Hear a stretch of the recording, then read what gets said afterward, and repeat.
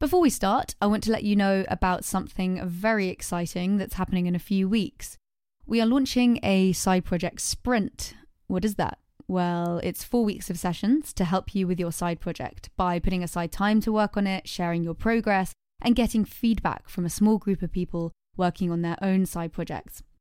Whether you've just launched your side project or you've had a side project for a while, accountability, structure, and feedback really is the difference between a thriving side project and an abandoned one. It's a great way to get motivated and to see your side project grow if that's what you're looking to do. So head to outofhours.org/courses to join in. I hope to see you there. You could think it's easy for someone to have a great idea and to be really good at designing cycling clothing. On top of that, you will have to negotiate. You will have to negotiate with the factory. You will have to be a salesperson. You will have to talk to the bank, to do so many different things. And of course, you will be really bad at some, but there's no other option at the beginning. Welcome to the Out of Hours podcast, the podcast for people who are creating things they think should exist in the world. I'm Georgia Ritter, founder of outofhours.org, a community for people with side projects. Over the last year, I've been spending my time exploring how to help more people progress the ideas that they're interested in. I believe that everyone has a great idea, and working on things we care about can help us be more creative, more resilient, and more confident. But there are barriers that stop us from starting. Sometimes time, money, or network, but also self-belief, not knowing where to start and wondering what other people might think. On this show, I'll explore the stories of people who have followed their curiosity, been brave, and started a side project, only to turn it into something much bigger than they ever thought possible. I'll explore the stories of non-profits, businesses, creative projects, and social movements to understand the practical first steps they took, the doors these small ideas can open, and the magic that happens when you start taking your own ideas seriously. Today on the podcast, we have Rémi Clermont, founder of Café du Cycliste. Rémi started Café du Cycliste on a belief that cycling can make us really happy, and that not all cyclists want to look like pro cyclists. As always, this is not a neat entrepreneurial story. Leaving a job in marketing at an IT firm, he went all in, only to find that he had to turn it into a side project for a year while the brand gained momentum. Café du Cycliste then became a full-time business. They opened a concept store in Nice, and it's proven popular with both professional riders and everyday riders, leading them to open a store in London and in Mallorca. They've been recognised as one of the fastest-growing French companies for 3 years in a row. They've been featured in Vogue, Esquire, and GQ, and they've been stocked in fashion retailers like Mr. Porter. This is a must-listen if you're building a fashion or e-commerce project. It's also a wonderful episode for those of you who've started a project in furlough and now find yourselves needing to return to work. We also discuss why being an outsider can be a competitive advantage, how to decide whether to be stocked in retailers, what is really required from an entrepreneur to succeed, and whether starting your own business actually makes you feel more free. Very excited to have you on the podcast. I love Café du Cycliste. And one of the reasons that I'm excited to have you on the podcast is a couple of reasons, but I think the first one is the fact that you've had 3 careers, I think, so far, right? You were a professional kayaker, then you started working in marketing for an IT firm, and now, of course, 10 years into Café du Cycliste as a founder. And let's go back to when you first started it. You were working in marketing at an IT firm, a world away from cycling apparel. How did you feel when you were working there? Because it's such a sort of world away from what you're doing now. How I felt at that time is one of the reasons why I started Café du Cycliste. It's very far from what I'm doing today, and it's very far from what I was doing before. I didn't really belong to that world. I come from a sport background. I did some marketing studies, but before that I did sports studies, and all my life I've been just pretty much until I was 27 years old, I'm kayaking and racing in kayak every day. So my life is sport and being outside. A bit of this romantic idea of camping or living in your van and kayaking in the mountain. So this is my world. In IT, it was quite different. I loved it because it was very challenging. It was a very dynamic Silicon Valley-based company. The actual product and what we were selling was quite far from what I loved. After 6-7 years and the responsibility grows and you sit there in meetings with people you don't really feel like going with to have a beer after the meeting. For a while, this is good because you learn a lot and salary is good. at some point you're wondering why you do that. And so that's obviously one of the reasons that led me to Café du Cycliste. It started, I believe, with you meeting a man called Andre on a ride. Yeah, absolutely. Well, when you arrive somewhere, the good thing is if you love cycling, it's better than any social club. Cycling is the best way to network, almost for me. It's the best way to discover a region when you arrive somewhere on the French Riviera. Within 2 months, I knew the region better than the locals. And obviously, you look for people to ride with, and you end up riding with anyone from your boss to someone you meet in the street because he's your neighbor. That's the beauty of cycling. So this is how I met Andre. He was the head of this IT company. Then he left the company. I stayed there. And in between things, he bought a cafe up in the mountains above Nice, which he named Café du Cycliste. 2 years down the road, I was a bit tired of doing that job. And I wanted to quit and do something different anyway. And I just had a chat with Andre one evening. And I've always been interested in clothing and in apparel. I didn't really like, and Andre had the same feeling, what was necessarily at that time on the market, where everything had to be absolutely race fit and pretending you're a professional cyclist, which I wasn't a professional cyclist. I had enough of training hard to try to be the best, and this is not why I was cycling. I thought there's another way to do cycling clothing, and initially it was very simple. I left my job. I told Andre, you have a bit of cash. I don't, but if you give me a bit of cash, I'll create a jersey and a bib short for the cafe. Then it became a side project again 3 years down the road because I needed food on the table. So I had to take a job half-time, which was a difficult year. Did you think it was going to turn into a business when you got involved with it? At the beginning, no. At the beginning, clearly, it was the need to be more free and the will to create something.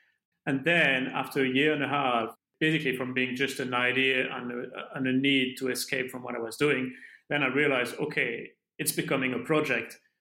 And then I had to go back to work because so then it became totally a side project.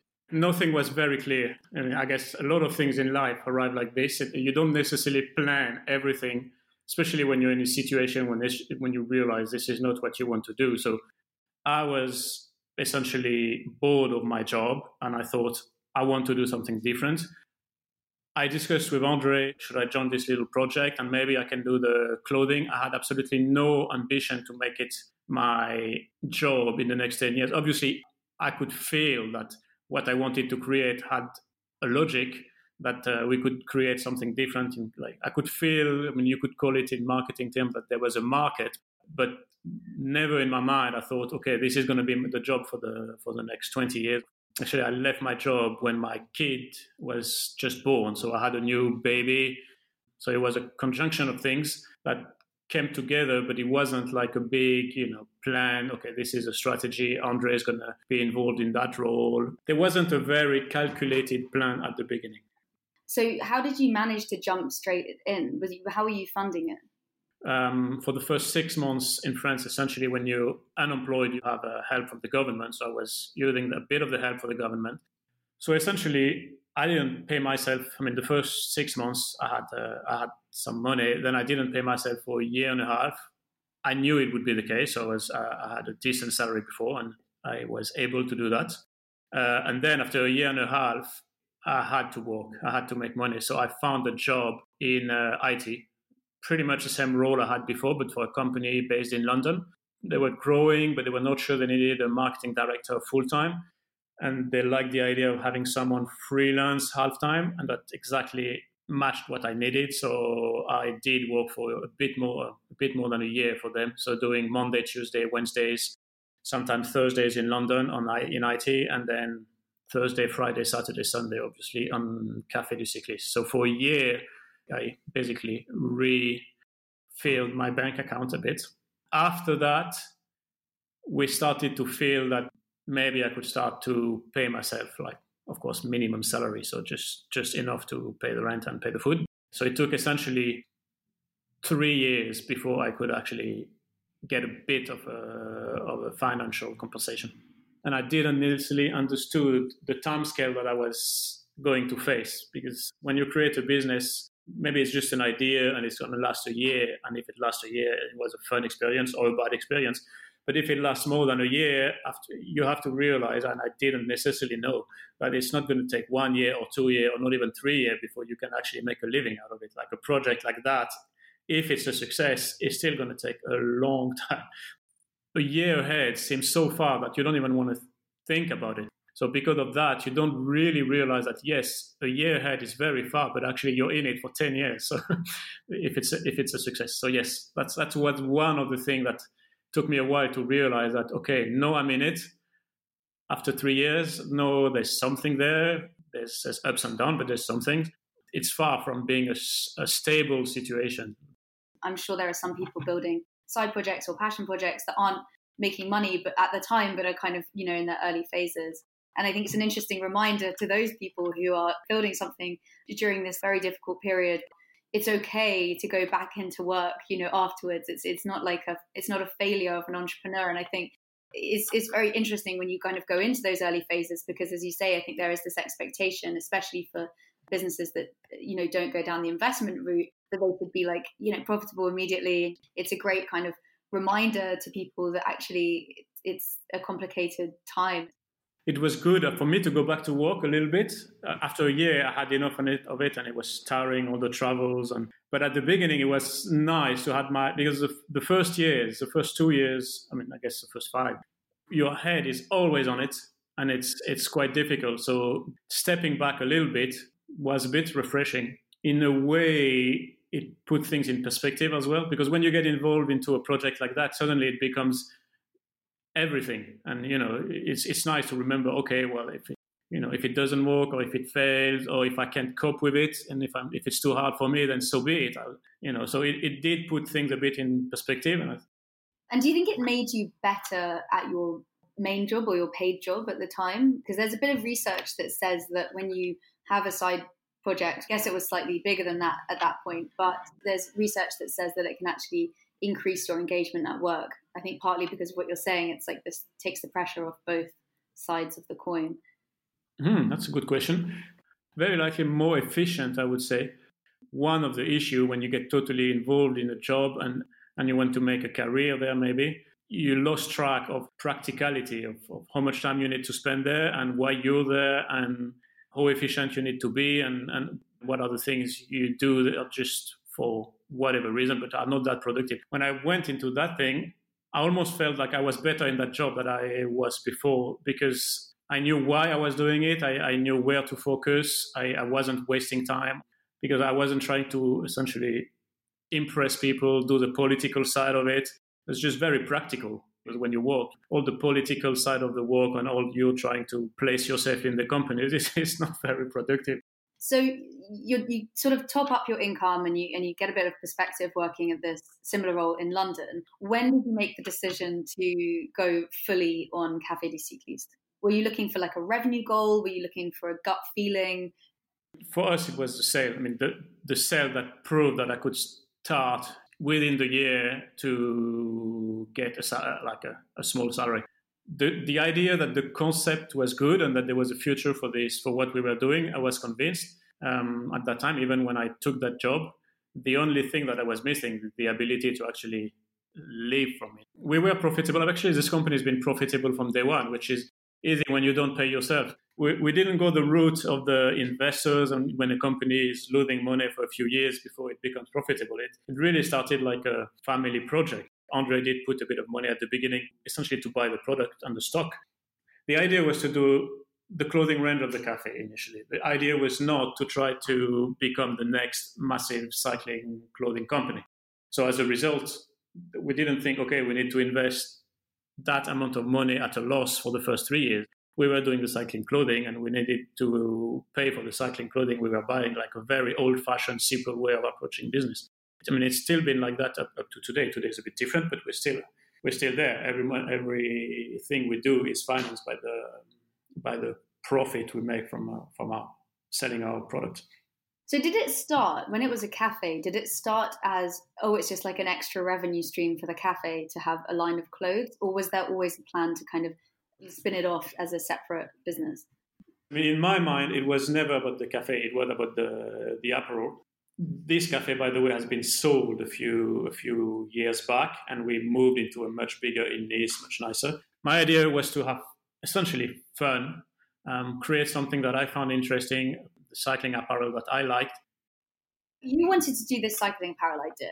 Obviously, you are from a sports background, as you say, and you have zero experience at this point in fashion. How did you feel kind of going straight into it? What were the first things you did? You know, were you aware of your weaknesses and what you needed to learn about? And how did you fill those gaps?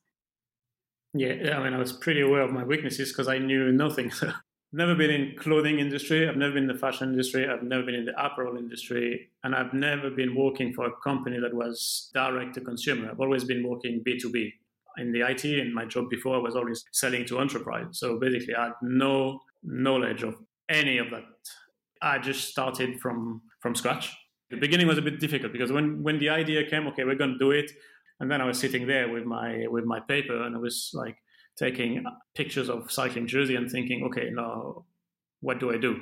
So I had to start from the very beginning. So I had some friends who work in fashion. I had a never-ending talk with them to understand how the thing works. How do you make a product? I went on all the trade shows, fabric trade shows, asking a million questions to every fabric provider, contacted factories, discussed with factories, ended up understanding roughly what you need. The factory need a tech package with all the information of what you want them to do.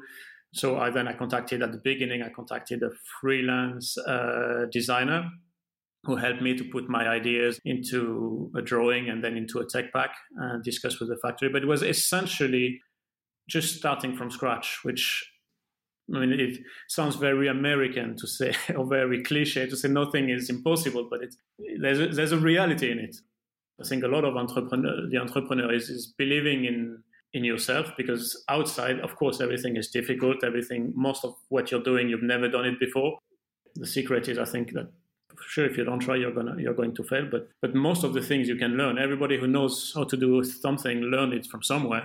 If you're interested, if you're passionate, if you're not worried to look stupid because you're going to go to fabric maker asking them to make a jersey, and very quickly they will realize that you don't even know what the difference is between a woven fabric or a knitted fabric, some really basic stuff. What is the difference? Well, there's two ways to make a fabric. Either you knit it, like the image you have of your grandmother knitting. So it's one yarn that's basically making loops into loops, and it makes a jersey, so a knit fabric. Or you can wave it, like there's many different yarn that are waved into, lines. Two different ways to make a fabric. In cycling, most of what we use is knitted. But it's the same in every field. In every field, you arrive and you know nothing. Doing a lot of research, obviously, not to feel too stupid when you talk to someone. That's the number one thing. That doesn't change. That really doesn't change as you grow, because there's always field when you know nothing and you start discussing with people who are making accessories, and suddenly you have 10 years experience in apparel, but you have very little in accessories. So it actually never stopped. So going from being a competitive athlete, I guess you're focused on competition. Are there more sort of similarities? For me, there's a lot of similarities in both worlds, because an athlete, like a professional athlete, you see him on TV when he wins, but actually he's got 25 years behind that. You don't become a champion overnight. You have to work really hard, and there's way more failure. Before you win a race, you've essentially lost hundreds or thousands. So for me, it's quite similar. And the only thing that drives you is that you are confident, and when I work now, a lot of time when I work with ex-athletes, they are self-driven, so you don't necessarily need to motivate them every day when they have a goal.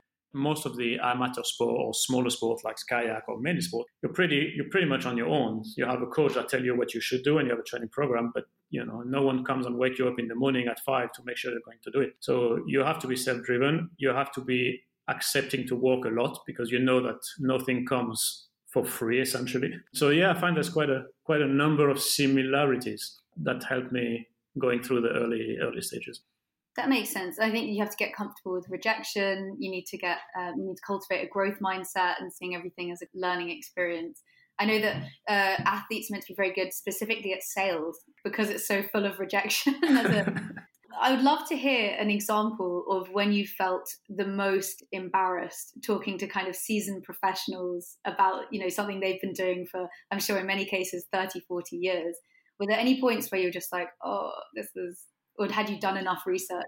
There's so many negotiation when you start talking to retailers, or you don't even know how they calculate the margin. So you go to them and you don't even know their language, and you're here and you're supposed to sell your clothes, and you don't know what is the normal markup. You don't know how they calculate their markup. It happens every day. There's millions, hundreds of times. But I'm not worried about facing that. I'm not worried about that, because I start from the principle that people in front of me are just not better than me. They've just done this before. I like to listen and learn what I can learn, but I'm not worried about being weak in front of someone who knows more than me. Maybe again it comes from sport, when I don't admire people for their position. It's interesting. It's come up before in the first episode of this podcast with Lavis, who are a candle maker, and they have a bunch of different stores and an online store and everything. And he said something very similar. One of the founders, Nico, he said, we all boil with water. I think it's such a great perspective to have, which is, no one is born superior, or everyone's learned something somewhere. And I think super kind of useful advice for people who are starting out and feeling out of their depth, I suppose. Yeah, I totally agree with that. Absolutely. We're all made out of water. And yes, at the beginning, you don't know, but no one's better than you in essence. So there's no reason to be impressed. I totally agree.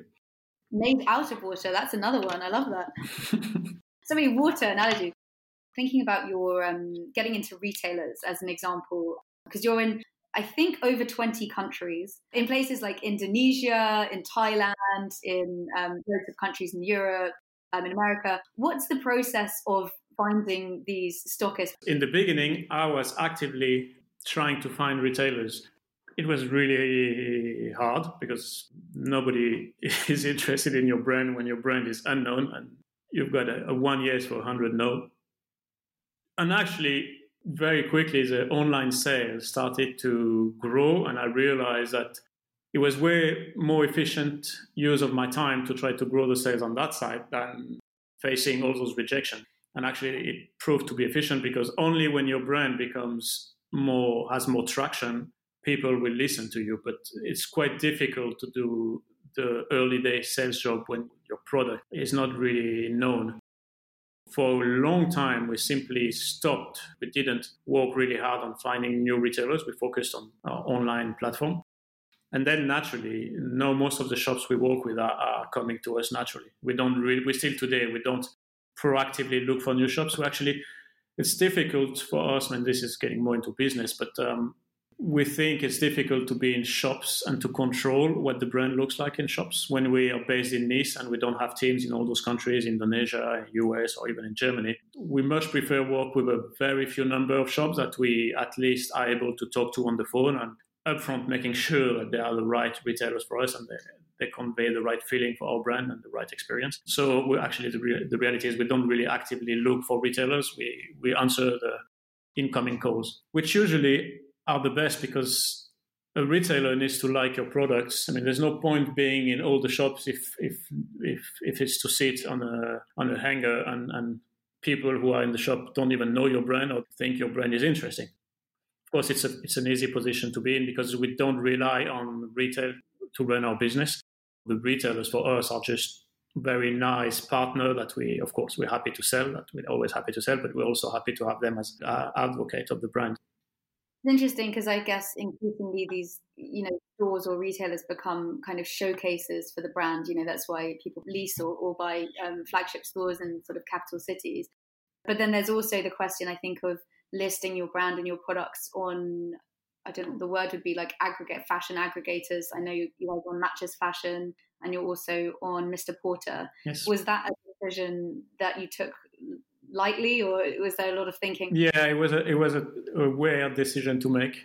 I think we're happy to be there, absolutely delighted to be there. When they contacted us, I was very surprised first, because I was wondering, why do those people want to sell our product? We normally don't sell online on other platforms. It doesn't really match our strategy. But on the other hand, our vision of cycling cannot just be one thing. This is why we are here, because we like the fact that cycling is everything. Some people race the Tour de France. That's one side of cycling. But cycling is a social activity. My dad, he's been cycling for years. I think the most interesting part of it is he's meeting his mate every weekend for cycling. And I guess it's at least 50% of the reason why he cycles. Instead of going to the pub, he goes cycling with them. So it's a social thing. A lot of people use cycling for adventure, to travel, to commute, obviously, to lose weight because their doctor told them they need to exercise a little bit. There's a million reasons to cycle. And this is what we like. So because this is what we try to push, we thought it's actually nice to, look outside of the tradition. And yes, we're a cycling brand, and these guys seems to be purely fashion. But maybe it's actually a good thing. Well, first, because they stock nice brands, so it doesn't hurt our brand at all to be there. It's actually quite beneficial. And on top of that, it just shows that cycling can have different face. And if you're a wealthy businessman and you buy your expensive clothes on Mr. Porter, and instead of buying a massive TV or buying a new Porsche, you want to buy 5 expensive bikes, and this is how you like to spend your weekend. Now we love this idea. We've been then approached by a lot, and we want to limit it because, again, we don't want to be sold by everyone. But I think the idea of the brand being sold in different type of place and all coming well together is an idea that we like. You very kindly sent me a gilet, and it's beautifully designed, and I love the fact that you still design the products yourself. Yes, yeah, it's still me. It hasn't changed much. It's true. I still design the product. We have people in the team helping me. So essentially, I have great product developer that finalize with me the design and my ideas to put them into a version that people can understand. That still is my job, and it hasn't really changed. We do that a lot, starting from the fabrics. We start from, of course, the need. So we want to create a product which answer a need in the range. And there's a lot, which is actually the fun part for me, I find, is that there is a lot of technical constraint in what we do. A gilet like the one you have needs to break the wind, but it needs to fold very small so it can fit into the back pocket of your jersey. For some of the product, it will be breathability, wicking capacity when you sweat, etc. So there's a lot of constraints. I don't see myself at all as a fashion designer at all. There's no way I can consider myself a designer, because if you give me a blank paper, I don't know what to draw. I have no idea.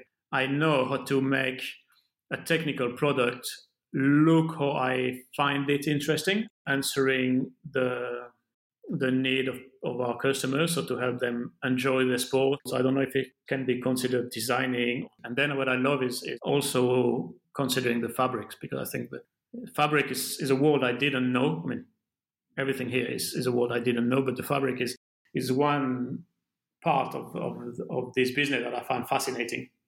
Talking to fabric makers, understanding how it's made, the variety of what you can do with one given fabric and how versatile a fabric can be is very interesting. So it has a strong role in the design process. And this really hasn't changed much from the beginning.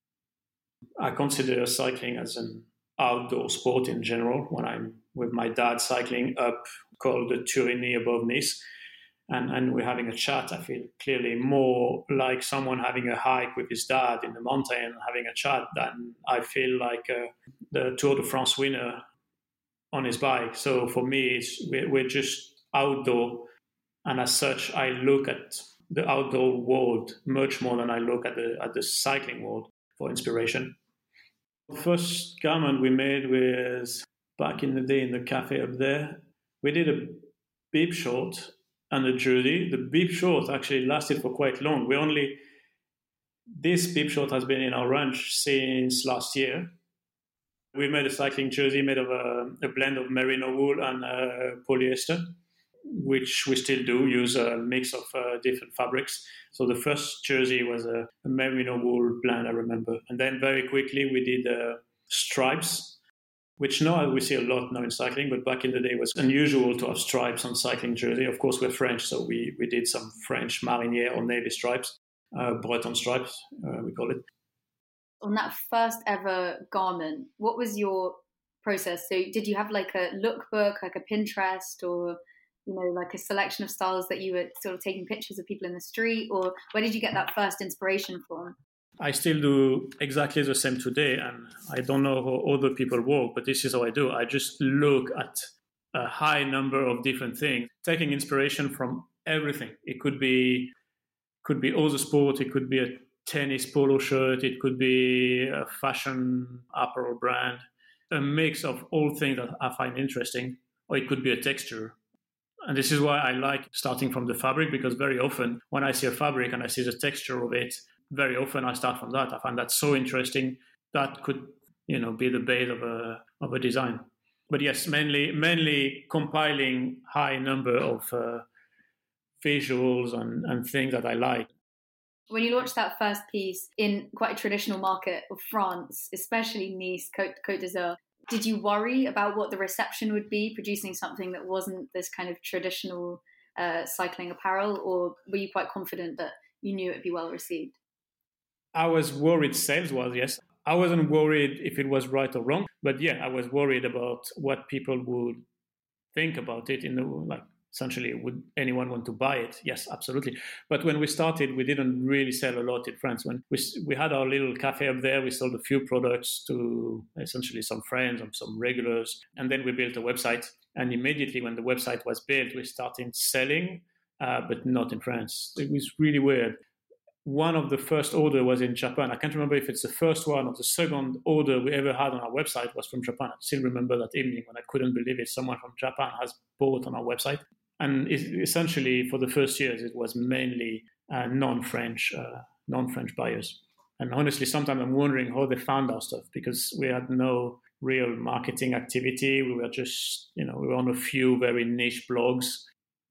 I had reason to be worried if I was only selling in France, yes. Luckily, the internet was here and we could reach a wide audience. So there was a few people who liked what we did at the beginning. Would have been a traditional business sold in shops locally, like most brands start. It would have been a failure for sure.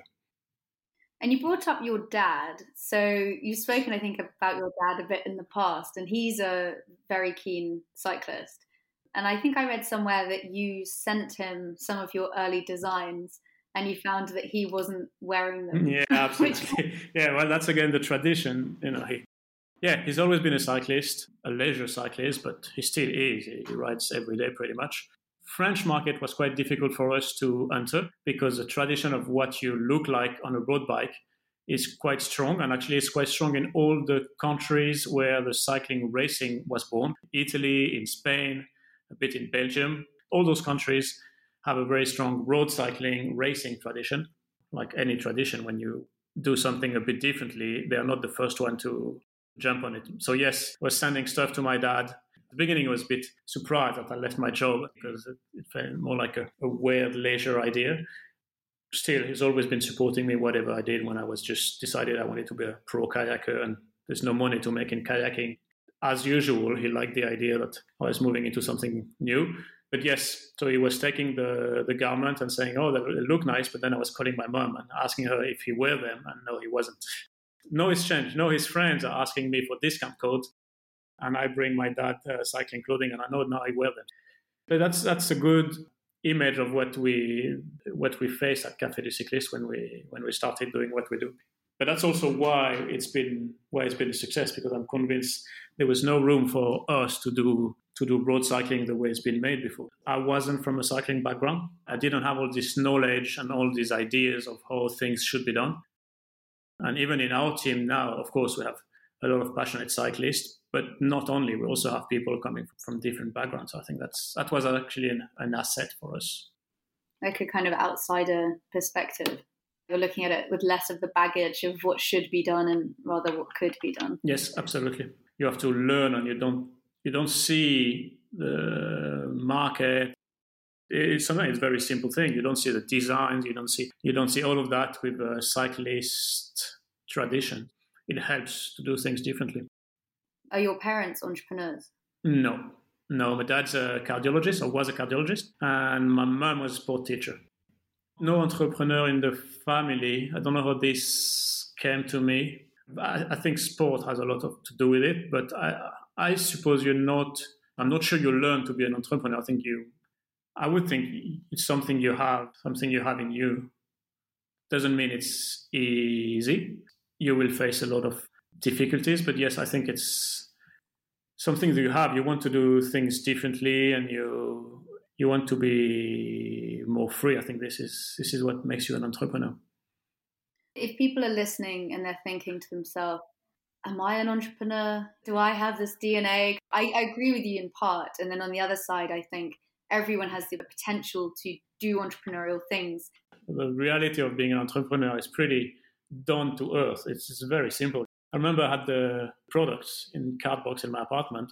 And when I was going on holiday, we had 4 different products. So I was traveling with my products in the boot of my car. And when I had an order online, because I was going, I don't know, in Horsego for 2 weeks for surfing or whatever. And in the evening, I would just, pack those things and go to the local post, and I was shipping from wherever I was on holiday. So yeah, it's very stupid and pragmatic at the beginning. So yes, big stories are nice, but the reality is very, very often quite simple. As an entrepreneur, what do? You take risks. You're very often, at the beginning at least, alone in what you're doing. That's one of the strong things. You stress a lot, or you stress. There's beautiful things, like there's moment where it's great, and there's moment when it's quite difficult. And at the beginning, the only thing that you have is the confidence in yourself, to continue. So if you're self-driven and if you have that, I think you have a strong asset. If you know that you can handle those highs and downs, and you accept that, you need to accept that this is how it's going to be. And if you have the mentality to deal with that, I think that's the most important. Then the rest is work. What it means to be an entrepreneur is to accept those ups and downs and be able to focus and believe, even when it feels a bit, very often you wake up and you're wondering why you do that, or you don't know. You need to be able to continue and believe it's the right thing to do. We talk on this podcast quite a lot about methods of maintaining self-belief, because one thing that is maybe a myth in entrepreneurship is that it comes very naturally and easily to people. As you say, people still experience the ups and downs. It's not like you're immune to them. Do you have, and I imagine you've built some of these through, your career in sports. Do you have anything that you do consciously or intentionally to mitigate the damage that those ups and downs do?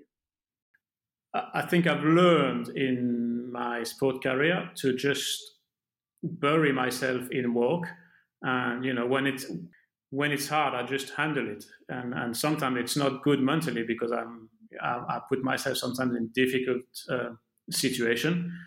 But I've done it for so many years, and this is how I approach sport. But essentially, I replicate this when I started. I mean, no, it's different. But when I started it, and in those difficult moments, I just replicated that. So I was just, I'm in it. I know why I'm in it. I'm going to work. And even if it's hard, I just continue, sometimes not even really knowing why, not necessarily with a big plan in mind, just because it's a mentality that I've been applying for many years. So I was just applying it there, and it did work. Sometimes there's some side damage, and it's not always easy, but yes, it did work. And I think I got this from the sport. The other thing is the ability to accept the fact that you have to deal with a lot of different things. A lot of them you will be really bad at, or you've never done before, or it's not your thing. You could think it's easy for someone to have a great idea and to be really good at designing cycling clothing. On top of that, you will have to negotiate. You will have to negotiate with the factory. You will have to be a salesperson. You will have to talk to the bank, to do so many different things. And of course, you will be really bad at some. There is some that you will hate. The finance, for example, for me, and the admin is. But there's no other option at the beginning. On the ups and downs, because I think the downs take 2 forms. One is the kind of overwhelm and feeling out of your depth, and the kind of thing that you're talking about, which is loads of things to do, not liking all of them, burying yourself in work probably helps and solves that one. But I think the other type of down is this existential, what am I doing? The why, the kind of, this has been tough for so long, why am I still doing it? And I think burying yourself in work with that may not have the same result.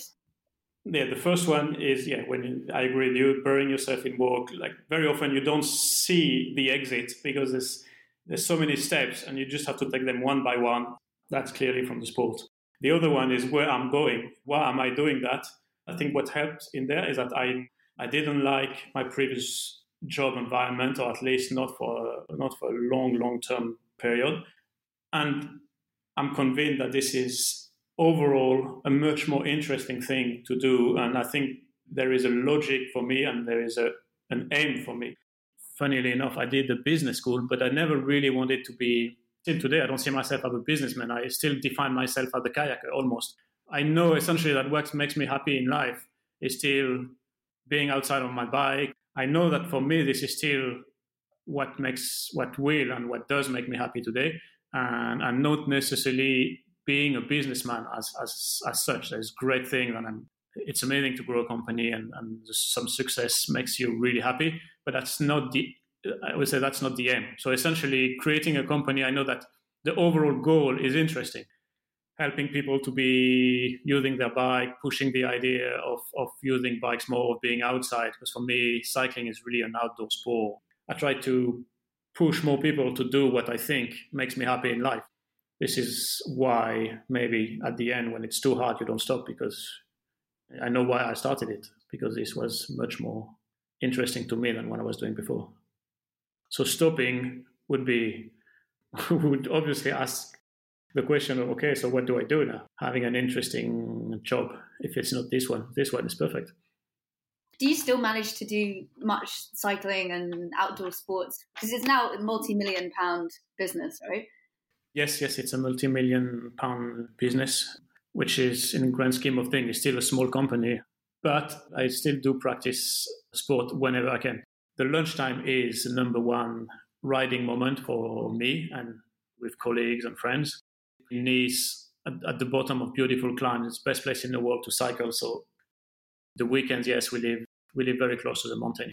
I can actually do today a bit more than I did in the early days of Café du Cycliste, because the early days are quite time-consuming. It starts to get better when you get skilled people to actually do jobs at which you are really bad.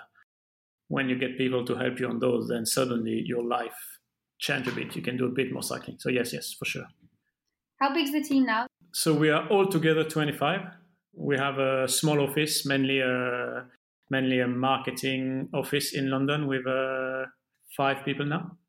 And for a few years, our office, because we were only a few people, the office was still based in the cafe, sort of mezzanine above the cafe with 5 desks. And we were basically in the cafe every day with the customers. And now we've moved into it's been a few years now, we've moved into a proper headquarters. And the rest of them are in Nice.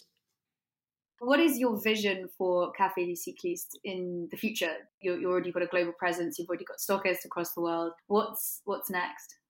I think there is still a lot of room for what we're trying to achieve, which is to put people on bikes and to make them enjoy all forms of cycling and enjoy the outside. I mean, a strong part of what I like in this is that we push people to actually get out of their apartment, out of their house, and be outside. Just be outside, exercise in any form. And more we are doing products that are not necessarily for cycling, so for the before, the after, or for the days when there is no cycling. And this is working quite well, that range. But in essence, I don't see any reason to change anything. We are a cycling brand. We are going to continue promoting the idea that people need to get on their bike as much as they can, and that it can make them really happy, because it makes me happy. So I want to think that can work for so many other people. I'm still today, if I stop Café du Cycliste one day, so I think it was this. I just wanted to go and try to create something and build something. That was the reason. It wasn't necessarily to create a business. Do you think it's true that being an entrepreneur makes you more free? Or do you think it's an illusion? I think having an entrepreneurial experience will today, so just talking for myself, I'll feel more free today than I was before. The beginning, I would say, I thought it would make me more free, but the first 3 years, I felt I was, even if in principle it makes you more free, the early stage, I didn't really feel free at all. I feel more like locked at some time. But now I really feel differently. Not only because our business is working and profitable, and beside the business side, I feel more free because I feel that if this stops, I can do something else. I feel less worried about changing directions, making decisions, and all of this. I remember I discussed one with a friend about what it means for me to not live in Paris anymore, because early days I was living for 10 years in Paris, and when you live in a big city, you're very attached to your life in Paris. And now I'm on the French Riviera, which is very exciting from the weather perspective, but sometimes a bit more boring than a big city. And actually, when you think about it, how much of what was in Paris did you really use? Not so much, but the idea that all of it is available and you can do all of that, this is what makes you want to be in Paris. And I think it's a bit the same. The idea that now I'm not worried anymore if I need to do something different, if I need to make a decision. Well, it's like positive and negative freedom, isn't it? Freedom to do something and freedom from doing something else. You're not free from the pressures because, you've just created a business that you're responsible for, but you are free to maybe do it again, or Yes, yeah, absolutely. It's exactly that. You're free because you're not worried anymore about a few things. I think for me, what makes you not free is that you worry about this, about the revenue, about is this the right thing to do? Is this what I want to do as a career? If I go there, is this the right decision? Because when I have done 5 years in IT, this is what makes you not free in your head. When you've done an experience and you are more confident and less worried, so that even if it's only in your head, you feel more free. For me, it's more having been an entrepreneur that makes you free. It liberates you from all those worries that you have when you're younger and you work in a company and you're worried about your career and what's the goal. Getting away from that is freedom. It's very French that we're talking about this because it's reminding me of Sartre, an existential kind of definition of freedom, which is around taking responsibility for the fact that we are radically free. I think it's quite a privileged perspective in some ways of kind of what freedom is, because I don't think everyone is free in that same way. But I think that mindset of feeling free to create in the ways that you want is more available than most people think. Yeah, I agree with that, yes. Suddenly you realize when you're young and you're a student and you start your career, like the scope of possible is very wide. So you feel very free. And then the more you grow in your job and the older you get, suddenly you feel that, and it's not just a job, and in your life, and you have kids, and suddenly you feel that the scope of possible is narrowing. And in a way, having an entrepreneur experience, for me, it's so far successful, but maybe even a non-successful, reopen some scope of what's possible in your mind, maybe. It makes sense, the analogy with the cities. You're right. It's just about potential, isn't it? Or the possibility of doing something. Absolutely. Yeah, no, totally agree. You're not going to use whatever you do. You're going to only do very, very small amount of things compared to all the possibilities. So it's just the idea that it's all possible that makes you free. You're never going to be doing everything from surfing to philosophy to cutting wood to there's too many things to do. It's just the idea that all of it is accessible that makes you free. Thank you so much. It was such an interesting conversation. And if people want to find Café du Cycliste, where's the best place to find you? We have 3 shops. Our home is in Nice, so the best place to find us is on the port. That's where you touch Café du Cycliste. Otherwise, you have a shop in London, in Archery Lane. We have a shop in Mallorca, and obviously we are online. This is where most people come because not everybody is able to visit those 3 beautiful places. Thanks for listening to the Out of Hours podcast. If you've been a listener for a while or you enjoyed this episode, please do leave a review on Apple Podcasts. It really makes a difference. And if you want to join the side project Sprint, head to outofhours.org/courses.